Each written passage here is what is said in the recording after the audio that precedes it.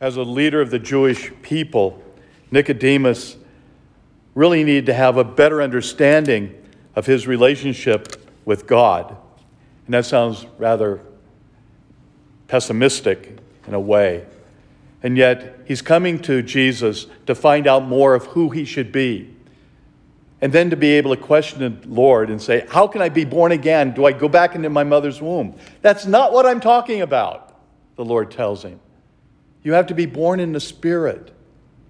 And that was still a concept that was hard for the Jewish people to understand. They knew the Spirit that blew the wind that created mankind. But this was a new Spirit.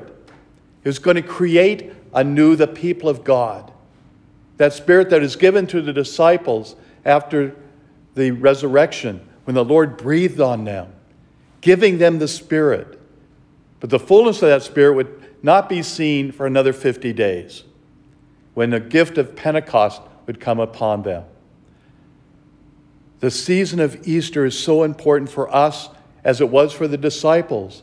Those first 50 days were incredibly important for them to realize they had been given everything they needed to go out into the world, to proclaim the truth.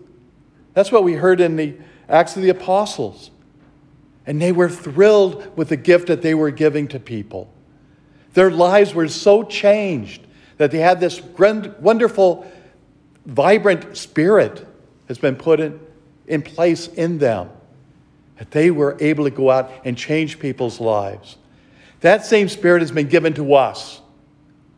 We should have the same excitement about sharing the Word of God with our brothers and sisters. We should not shy away from it, because God freely gives it to us. As we've heard St. Paul said many times, I don't have the eloquence to speak, and yet God has given me the words to proclaim. And people flocked to him to hear what he had to say. Even in prison, they would go to him and say, what can you teach me? The Lord comes to us constantly in the Scriptures. He gives himself completely to us in the Eucharist. We need to take those gifts and use them for the betterment of ourselves and our brothers and sisters.